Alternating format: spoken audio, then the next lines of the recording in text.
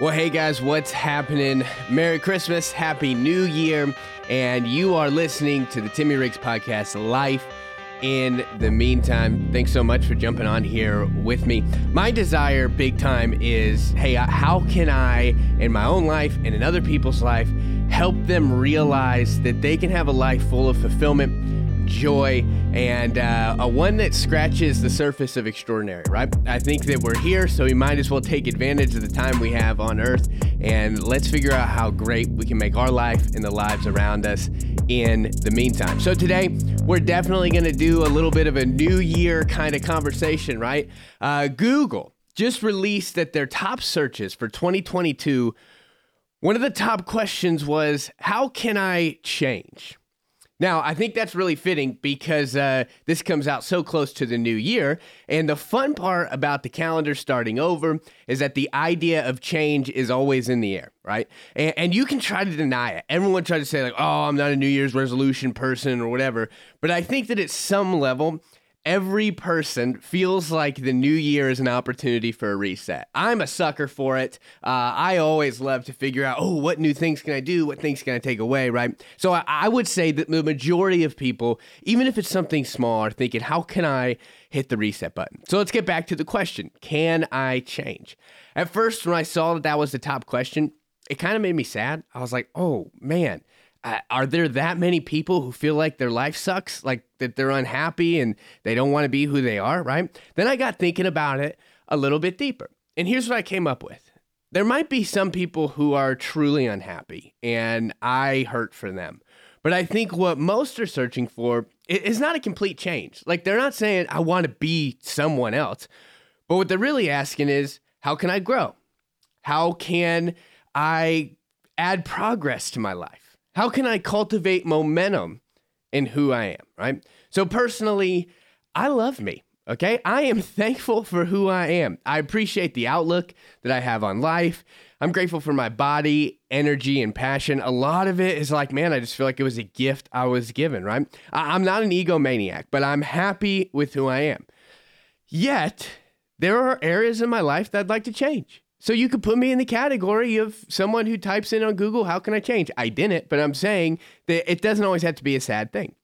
And I think it's really less about change and more about leaning into habits, disciplines, and practices that help create progress in my life. Often people are searching for happiness, okay?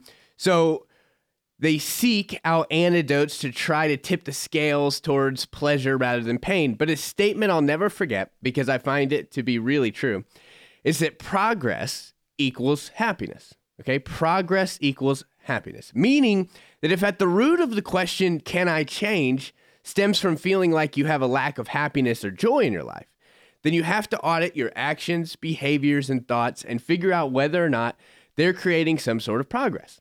We could sit here and I could go through the list of areas where you would like to see progress in your life, like things like your marriage, friendships, spiritual life, finances, physical health, mental health, or career, and maybe it's all the above.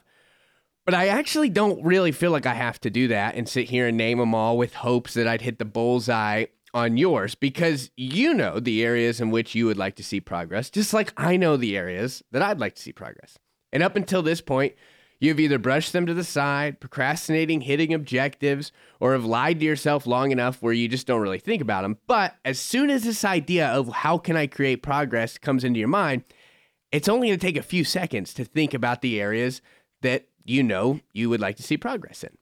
One of the reasons we might hesitate to jump in, all in on working towards creating progress, and especially for me, and for creating momentum in our lives, is because unfortunately, we've probably tried before and came up unsuccessful. And at least that's how we saw it, right? So the obstacle keeping us from leaning into the faith that we can grow is the fear of, what if I don't? Okay, so the obstacle keeping us from truly leaning into the faith of growth is the fear of, what if I don't? And that fear is real, but it's usually because we're spending too much time thinking about the finished product, right? The finished goal, rather than rejoicing each step of progress. The only reason you would create a vision for your life is that you want to see it fulfilled and you want to be successful at attaining it. The issue is we connect success to its completed form. But I love Earl Nightingale's definition of success, which says success is the progressive realization of a worthy ideal. Okay, so success isn't just having a bunch of money or having the career you wanted or, the finished product. Instead, success is the progressive realization of a worthy ideal, that each day you're taking steps towards actually seeing the goal happen, right? So if you're trying to create momentum in your physical health and your goal is to lose 20 pounds in 2023, then you have to train your mind that you are successful towards achieving this goal each day that you exercise and choose the salad and water over the fast food and soda. You're not just successful once you've dropped all the weight. It's in the process that you become successful. You're successful each step you take towards seeing the ideal realized. Here's a personal example for me. I desire to be a successful entrepreneur. Otherwise, what would be the point of being one? Specifically, I want to create a speaking, writing, and content career that is helpful to as many people as possible, and I want it to be my main source of income, okay? So 2022 was the first year where I began doing the work of creating momentum towards the goal. Because I'm still not 100% kind of branded as a writer and a speaker, and I don't even have a book yet, it wasn't like speaking gigs were just pounding at my door, right? In fact, I didn't even get my first one until put on the calendar until May of 2022. So in the meantime, I ran my glorified side hustle window cleaning business, Streakers, to make some extra cash. And at first I thought, well, you know what? Maybe I'll build a window cleaning company, hire out a few people to run it, and then can use that income to build the career I really want.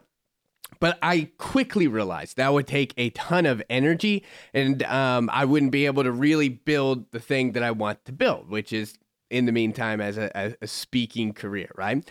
And I also realized I don't want to do the necessary steps that it'll take to know how to run a large window cleaning business. Like, that would take 5 to 10 years, a lot of effort, a lot of conferences, a lot of courses, and that's just not what's in me, right? Like, I realized, hey, I could do this, but that's not the thing I love or I'm passionate about. So I'm basically just creating a job for myself.